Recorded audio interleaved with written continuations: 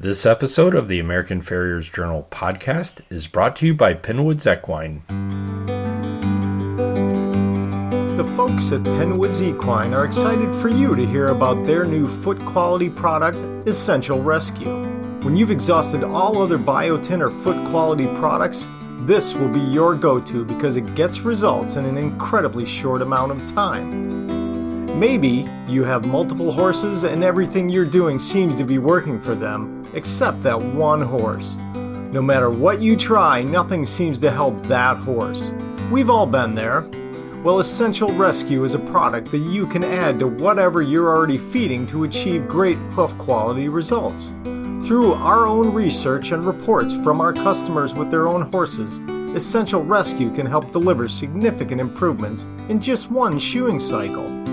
And for a limited time, Penwoods is offering free shipping on Essential Rescue when you buy from penwoods.com. Welcome to the American Farrier's Journal podcast. I'm Jeremy McGovern. Just like in every other facet of life, the horse world is being influenced by COVID-19. Through this, there's an effect on the farrier industry as well. That impact differs as greatly as the farrier industry does. Our audience surveys have shown that some farriers are seeing an impact of drawn-out trimming or shoeing cycles and canceled horse shows. Other farriers haven't seen any change, or are in fact seeing more business, as clients are still training or spending more time with their horses. For those who are having a difficult time managing their businesses, we're offering this series to deliver practical business advice from an assortment of farriers at different points in their careers. Some of this will be related to current COVID measures, but in general, it's about better management of your practices. Even if you aren't affected by this pandemic, I'm sure you'll find good business advice within it. In this episode, we talk with farrier Dave Farley.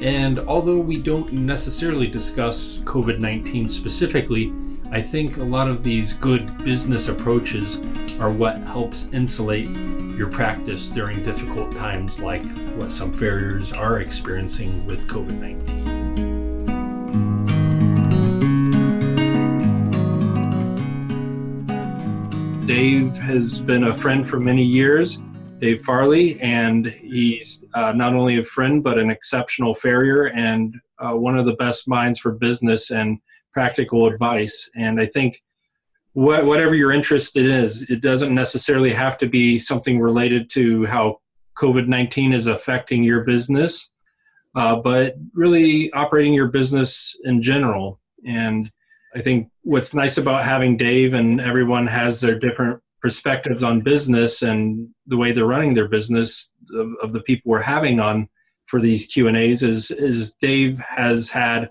a very long career, so we can see some advice from him on his current multi-farrier practice that's remote, but also how Dave started out and I think struggled, as many of you probably are, in thinking about how can you raise the profile of your business. So welcome, Dave. Thank you, Jeremy, and thank you for doing these things here for the farriers at home. It's a struggle right now. The times are tough, and I appreciate what you're doing for the farriers. Absolutely.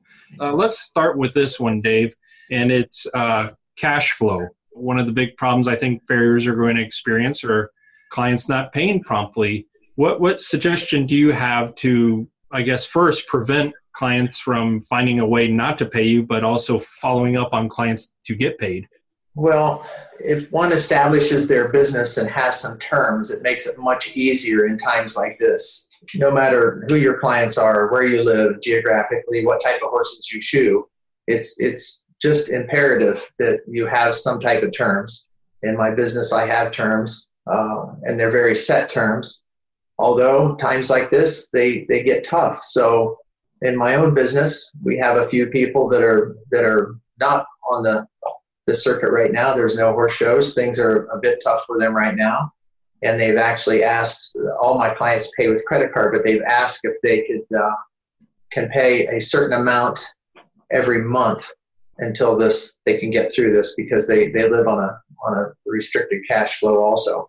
And I think for the farriers at home that have a business and depend on their cash flow every day. It's time to look at it and be a little bit more professional about the business and set it up to run as a business rather than on the cuff.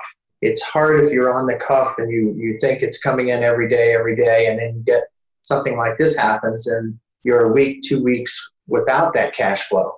Now's the time to take a hard look at it. It is a crisis. This pandemic has caused a lot of issues with the equine industry in all the disciplines. So because of this, it's time to look at it and get to be familiar with your clients. It's time to call them. I really don't think you should rely on texting and emails at this point. If there's already an issue and they're a little late on their money, it's time to call them and say, hey, I'm here to help you. We need to work this out. I understand you're in a tough position, but I also need my income also. So how can we work this out? I think communication is the best thing that a farrier can do right now to establish some terms with the customers and a payment plan. So in terms of a payment plan, how do you address that? Let's say they're on like a 5 to 6 week schedule. Do you want to be paid in full on that plan for your previous shoeing before you do the next job, or do you do it on a case-by-case basis? Yeah, each farrier has their business set up differently, and I personally, I'm paid the day that I'm there.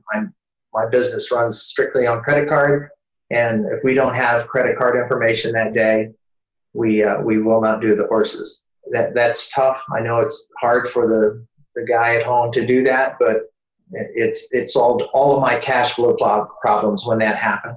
So if you're not doing that, there has to be terms. You have to let them know a check has to be there, or cash if you're fortunate enough to get cash. Or as I said, if it's tough for them, everybody has a credit card. Everybody has credit cards. So say, if you can't pay it all, can we have at least 60, 70, 80% of it paid before I come next time, and then we can adjust it at that time. There has to be some payment received. Otherwise, we're working for free. Something we've written about with Dave several times, and I like this approach that you have, Dave, is you lay out terms and procedures with your clients in communications and newsletters. Can you talk about your newsletter process a little bit? The newsletter is one of the simplest, easiest things to do. You can use it not only to set terms, but educate the clients. And that's what it's all about anyways, is the educating the clients. When you decide to put together a newsletter, it can be very, very simple. It's something maybe we should have as a roundtable sometime, or you simply write down what is important in your business. Obviously, cash flow is the most important. Some people will say, I don't want to get a horse out of the stall. Somebody has to be there, or I don't get horses out of the field, or I don't do horses with muddy legs. Whatever that is, write your list down before you start your newsletter. But start your newsletter by saying, thank you very much for being a client. I really appreciate your business, but I have a few things I would like for you to consider. And then go in the details of that and always ask the client, is there anything that I can do to help our relationship? There's a lot of problems with farriers with either foul language, or they don't clean up after themselves, or they have a bad attitude. You'll be surprised what the clients will tell you. So if you're going to consider a newsletter, and I really suggest everybody do that, at least one a year, if not two, consider what you would like to have in your terms, but also ask the client what they would like for you to do. Okay. And I think we can get into some of those elements and some other business practices. Dave, do you use Venmo, PayPal? And if so, do you ask that they prepay? And what if the shoeing entails more than what the client might be expecting? That is a great question. I recently polled my clients and gave them all the options how they would like to pay. There's many ways to pay. You mentioned them all right there. When you're going to offer different ways for a client to pay, you also should include cash. Some clients are going to come back to you and say, well, do I get a discount if I pay cash? I personally don't. I don't get any cash, but even before, it just doesn't do any good to give a cash discount. But we surveyed our clients and asked them how they would like to pay. As I said before, our clients are all on credit card information. And I don't know whether it's because I've had clients for a long time or they're older clients, whatever. but actually I didn't have anyone want to change. They didn't want to do anything different than they are now. They like the system the way it's set up, very simple for them. They know it's going on the credit card. They're emailed a receipt immediately. So no, I don't do PayPal. We certainly would. We have no problems accepting anything, but in our business, we only do credit card. When you're pulling clients, how do you determine you have a quorum or move ahead with something like offering different payments? Well, I did it in my newsletter. It's one of the concerns with a couple younger farriers that was around that are using other ways to accept money, and they were surprised when they put some shoes on for me that they asked the client if they would pay a different way, and they were very surprised. The client said, "No, I want to pay with a credit card directly to you." So I did it in my newsletter. I surveyed the clients. How would you like to pay? And I check the boxes, please, and email. Just take a picture of the survey, send it right back to us. It was unanimous. They didn't want to change the way our system is working right now. So if any of you, if you're not familiar with this newsletter process, we've written about it a number of times. Dave has done this as a presentation at the summit and several of the other clinics he's done. If you go to the American Farriers Journal website, if you're an AAPF member, you get digital access to the magazine. But right now, to help people offset the cost of subscribing, we're offering a free digital access through the end of May. You just have to register on the site and look up and find that article, and I think get some good advice for building one of these newsletters. So getting back to the idea of the newsletter again, do you find there's a best time of year to introduce that, or a best time of year to raise your rates on clients? I have had as many, at one time, 4 newsletters per year, and we do 2 per year right now. And we usually try to do that spring about this time, April or May, and then the other about 6 months later in the fall. I find it a little difficult to do at the end of the year in December. I've done it in December in the past. A lot going on in people's lives, a lot of school and all that. And as I said, I get a lot of response from my newsletters, and I know when I've done it in December in the past, I haven't got as much. So we've switched it up and do one now in the spring and one in the fall. I think spring is definitely the best time. You're coming out of a winter, you're coming out of Christmas. Everyone is in full mode, and they can accept your changes. I think all farriers should adjust their prices every year to keep up with the cost of living and our equipment, our all the products that it takes to do the business. So that's when everything is usually, all the price increases and everything that we use is usually done by the end of April. So you know that your suppliers' new catalog is out and their prices have increased. So that's the time you really need to let everybody know. If your clients understand that it costs you more every year to shoe horses, I think spring, if you're going to do one newsletter, would be the best time. Someone kindly sent me the link for that article. So it's use a newsletter to educate your clients. Posted. It was from the November issue of American Farrier's Journal back in 2018, if you have any of the older issues lying around, but a very good article by Dave. Okay, another question. Do you use an accountant or bookkeeper? If so, how long, and was there immediate benefit, or did it take a while to realize the benefit? Well, I used a bookkeeper and an accountant both out of necessity years ago because I was overwhelmed trying to do everything as farriers do. We try to shoe horses all day. We make our notes. We come home at night. We're too tired after we get a shower. We put it off until the end of the week. And I actually worked for an accountant who was a very good accountant for doing veterinarians and farriers. And it was at his house late one day. And he had to remind me that I had forgot to bill him for a horse or two the month before.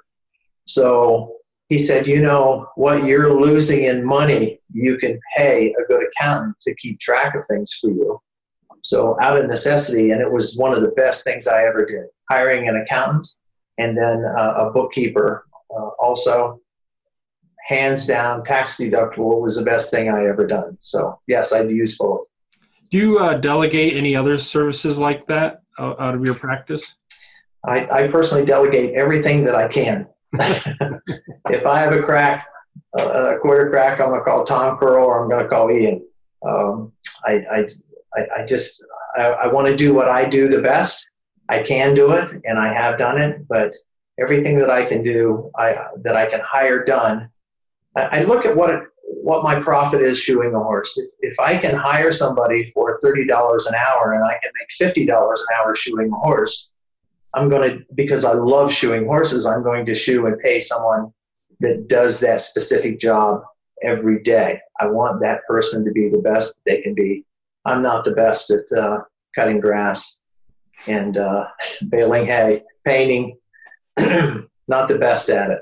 Yeah. So I think we're going through a time now with this pandemic. We're really experiencing things we've never have before, but we've gone through tough times before. And maybe looking back over your career, what do you think helps sustain your practice through tough economic times? Well, I think it goes back to the basics of business, all business, and that's communication with your clients, having good control of your cash flow. The people that I delegate to, my accountant and my bookkeeper, they're very good about staying on me as a farrier. I want to shoe horses, and sometimes I don't get the paperwork to them quick enough. But I think just the basics through the years, especially the communicating with the clients and educating my clients, I think have done more for me than anything else. I let my clients know where I'm at, what I'm learning, what seminar I'm going to, and they're happy with that. They understand. They plan around it. I have people to take care of it while I'm going. I would say communication is the number one thing I would give credit to. Here's a perspective from Esco Buff, who's joining us tonight, another good mind for business. Esco says he raises his prices in January for cost of living and in June for business increases. And of course, as Dave stated, you should be raising your prices yearly. Going on to another question, do you charge a processing fee or is that built into your prices? It's built into my prices. I used to. We've been taking credit cards since the late 80s. And we used to charge that as a separate charge at the bottom. We always charged 3.5%, 4.5%. That got to be confusing. And I had clients ask me to just include it in the price because it is a cost of doing business. So it is built into the price of the shoeing job. Getting back to hiring an accountant or a bookkeeper, what are some good questions to ask someone you're interviewing before you hire them? For a bookkeeper? Yes. To hire a bookkeeper, I would want to hire a bookkeeper and an accountant that is a horse person. That should be your number one priority. There's so many people in the equine industry that are involved in horses. And if you hire somebody that isn't, they're still going to be a good accountant, but they're not going to know the tax deductions that you need. Our tax deductions are the list is endless. And we should take advantage of all those. So in hiring an accountant or a bookkeeper, you really want to try to somebody that's involved some way in the equine industry. Looking at your practice today, you're operating a multi-farrier practice. If someone's interested in looking to hire help, looking to establish a multi-farrier practice, where do you suggest they start? Well, the schools always have a top student. And there's so many good schools right now who have those students. And that's the first place I would suggest. However, it doesn't have to be somebody out of a school. The difficult thing with hiring somebody that hasn't been to a farrier school is that I personally believe they should attend a farrier school.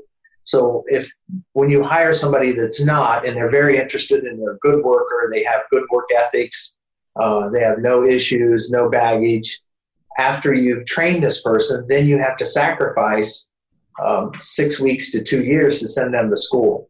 So I really think everybody should try to go through the schools to hire somebody. Ask the instructors who's the go-getter, who's the one that really wants it really, really bad. Once they start with you, what do you establish with them in terms of expectations? Well, we start at the ground just like everybody else. But I have a list of terms that I make sure that they understand before they come with me. Most of the time, or if not 90% of the time, I'll ask somebody to ride with me, and I take care of their cost to get to me. And I tell them they're going to be there 3 days. I'll cover the cost of them being there, and I'll let them know. Usually the first day we know whether it's going to be a working relationship or not. But we let them stay the 3 days. And but I do this for a lot of other farriers also. A lot of farriers will actually have me interview and work with somebody that is a potential employee of theirs. They'll send them to us. My son's very much a go-getter, and he has a way of doing things. And that person that we're looking at hiring or hiring for another farrier has to be disciplined. They have to want it. They have to have a desire. And as you told me years ago, the broom tells. Yes. You can tell a lot about a man, if not everything, or about a person by watching him sweep. We'll have to do that sometime, Jeremy. Okay. All right. Another question. Okay. Very specific for what we're doing with COVID-19. What measures have you taken with the barns you work at to make sure you're adhering to their policies of distancing, and as well as that they're adopting your own? I'm very fortunate. I only had a couple barns that asked us to wear, gloves and masks at the beginning, but we also sent out a newsletter and an email telling everybody that we really didn't want anybody around. We wanted our shoeing area to be free, open, and clear. Only one person to bring us horses and take them back, and that went very, very smooth. There was no issues at all. Even when it comes to getting into some of our barns, which are gated, we wore gloves to punch the buttons to get in the gate because it was like opening a handle to a restroom, So we really didn't have any issues with that whatsoever. We had a good relationship with the clients, and both what I emailed them and asked them and what they asked me was very, very similar. I did have 3 clients that I usually take farriers with me to their barns.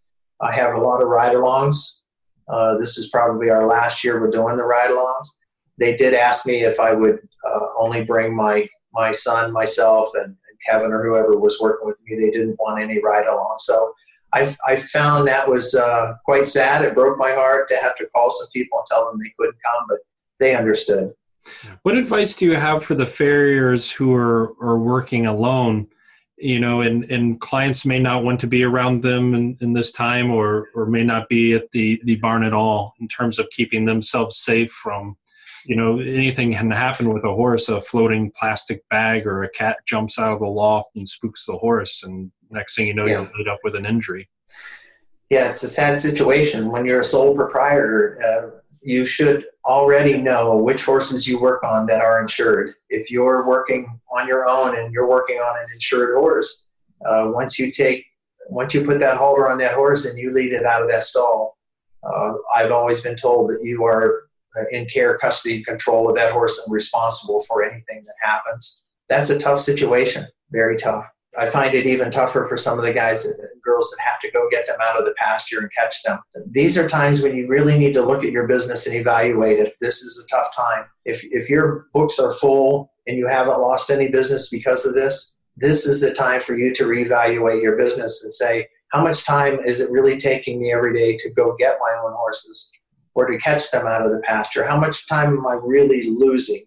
No different than counting your windshield time. If you're driving 200 miles and you're doing a whole day of work, but you're not getting anything to drive those miles, it's the same. This crisis is going to bring a lot of cream to the top with some customers, and some are going to go by the bottom of the jar.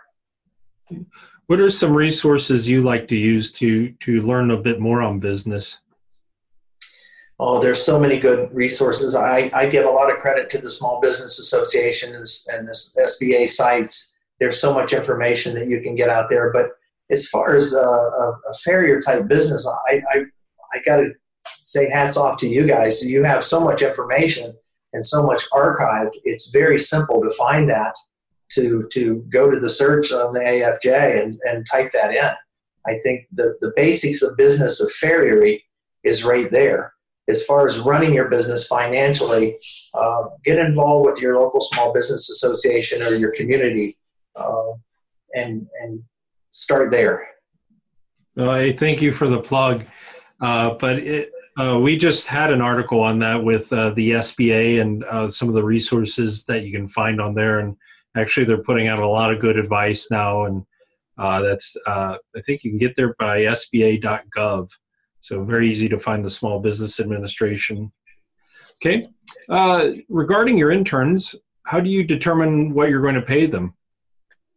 Well, again, that starts when you first hire them. You have to have a base pay that you would pay anybody. They have to have a certain amount of money wherever you live. If you're going to hire an intern or an associate and you live in Brewster, New York, the cost of living there in Wellington, Florida is going to be astronomical. So you have to understand that you need to pay them enough that they have to survive.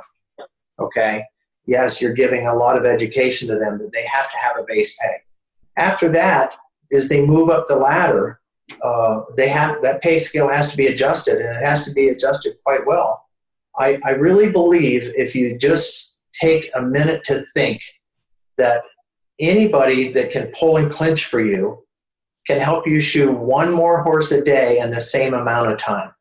So whatever you're charging your farrier cost, and let's say you're working 8 hours a day and you're doing 5 horses on your own, and you hire a farrier, an associate, and you're going to start doing 7 or 8 horses, I really think they're justified to at least be paid the cost of 1 horse a day. So that's a base pay for you to think of. Once they get to pulling and clinching and they're setting your truck up and they're giving you ample time to talk to your clients, to watch your horses walk up and walk away, you're going home in the same amount of hours a day. You're doing an extra horse. That extra horse, I think, should be a good cost for somebody as they move up the ladder. Okay. What's a mistake that you made in your career that was holding you back, and once you turned it around, really helped you accelerate? Oh, I made more mistakes than I can count. I could write a book on mistakes. Probably the biggest mistake was just shoeing too many horses and not focusing on the business part, as well as the communication. When we start off and we're struggling, all we want is more horses because that's more money. Once we start doing way too many horses, we're also showing up at 9 o'clock at night. It's hard to get a shower and get something to eat. We get caught in that. Farriers get caught in their own practices. So I would say that was the number one fault of mine, was shoeing too many horses for too long and not being business smart. Getting back to clients, and you talked about establishing expectations with them. Do you have a way of vetting someone before you let them join your practice? A client joining? I'm very fortunate that we really haven't taken on any new clients for years. Years ago, I had so much business I couldn't keep up with it. And I actually had people that would approach me, and I used to tell them, oh, I just can't get to you. Go see so-and-so. I decided I would start, because I had a business mentor that suggested that I start a list. And it was a client list, a client waiting list. So years ago, I started a client waiting list. So somebody would approach me and say, can you shoe my horses? And I would say, I would love to. I would love to have you as a client. Unfortunately, I'm very, very busy. But if somebody drops off, I've got 1 or 2 ahead of you, but I would be happy to contact you. Those clients continue to contact, and that's what has happened through the years. That's how my business has evolved, is somebody drops off. Sure, some of them, I find them other farriers and they're happy with them, but that's how I've done it through the years. I have a client waiting list. When you do a referral, how do you determine who you're going to send it to? How do you, I guess, make sure that it'll be a good relationship between the client and the farrier you're referring to? Well, I've been lucky with so many ride-alongs through the years, other associates, other farriers that I've worked with through the years that went out into their own businesses, as well as being involved with the AAPF, IAPF, that I'm pretty fortunate to know farriers everywhere, and as well as their type of discipline that they do. And also, I visit a lot of those other farriers in different areas when I'm traveling as a gypsy going to horse shows during the summer. So I pretty much know somebody in every area where the client lives or close to the client. And it's very simple for me and very easy for me to pick up the phone and say, hey, John, would you be willing to take on another 12 horses? They're only 15 miles from you. So I don't have a problem struggling with that. I think, and now with the internet, I actually see a lot of people get on there and say, hey, I've got a client moving to Pueblo, Colorado, who's able to take those clients on. This is a jumper and he has bad hocks. Can you do that? So, but personally myself, I know a lot of farriers everywhere, and I love to send business to people that I know or that are association members. Okay. Here's a question we had, and I'd like to get your perspective on it. It was one that came up last week with Shane Westman and Alex Garcia. We had those two California farriers on here. Communication's great, and a lot of what you're preaching tonight is establishing good communication with clients. What about establishing some boundaries with that and setting your hours? What advice do you have for setting boundaries with clients so they're not texting you all hours of the night? Again, that's very simple to do in the newsletter. Very, very simple to do. I have a message that's on all the time, and I'll usually take calls, but I express this in my newsletters. I answer my phone all day long. Evening time is my time, usually after 6:30, 7 o'clock. If you leave a message, if you have an emergency, then please text me. So I separate the calls that may come in. Oh, I've got a new horse coming in. Can you look at it, to an emergency? Now, if I get a text that's an emergency, then that is an emergency, and we deal with that on the spot. No questions to it. Okay. What's your opinion of apprenticeships for people who live in your area? Aren't you training your competition? Yes, and I love training my competition. I have no problem with that at all. I think there's plenty of space for farriers. I think there's a great need for farriers.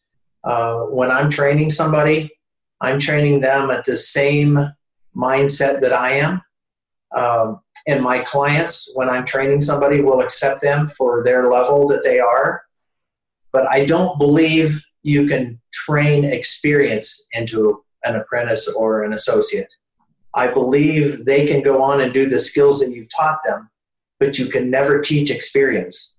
So I've kind of educated my clients through the years that because I have over 40 or 50 years experience to draw from, the person I'm sending you has skills and a certain skill level, but he doesn't have that experience. He will get it, or they will get it in time, but you can't teach experience. So I'm never afraid of that. I've never had an issue with that. And I think if you treat an associate fairly, or an apprentice, or whatever you want to call them, I think if you treat them fairly and you pay them well, my problem is getting rid of them. They don't want to leave our business. They don't want to leave our practice. They like the business. They like what they're being paid. They know what the stress is. In my business, I have a stress level that's very high, and they just don't want to leave. So it's sometimes I have to kind of boot them out and actually help them find some clients or give them some clients to get them to leave. Yeah, I remember our friend, the late Red Wrenchen, he had the same struggle with his practice here in Wisconsin, and to not deal with those headaches and allow him to deal with them, it was enough to keep a lot of people in his practice. Yes. Yeah. And all right, so we've talked a little bit about establishing a multi-farrier practice, very successful levels of managing clients. Let's talk about the more entry-level farrier and moving to a new location, trying to establish a business. What advice do you have for finding clients when you're not a well-known entity? Well, I strongly suggest trying to hook up with a farrier in your local area right off the bat. But I also strongly suggest that a new farrier that's in a new geographical area or just starting off in the business, that person should approach every equine veterinarian in the area. And I've taught through the years that take the skill that you have, take old horseshoes and make hoof picks out of those. And put the veterinarian's name and the veterinarian's telephone number on there. flip it over. The other side, put your name and your telephone number. Make it very, very shiny or paint it gold. That way, if they don't use it in their truck, they'll use it as a paperweight. But ask to have a meeting with them. Go in and sit down. Ask to buy them a coffee or a breakfast, and say, "I'm here. I'm just starting off. I would love to work with you. I made you this hoof pick as a gift. Maybe you'll remember me and pass on a client." And it works. That really, really works. They'll know automatically if you have the skill to make a hoof pick out of a shoe, that's a certain amount of skill for you to start with.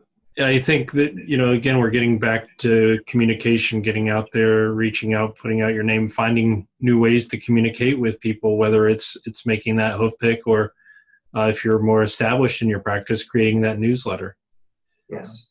Okay, so as a final question, outside of communication, what's one thing that a farrier could change tomorrow to improve their practice?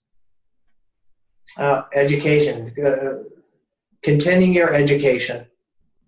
It's most important, not only for the client, but for the horse. There's so many good things happening right now, and the industry is changing.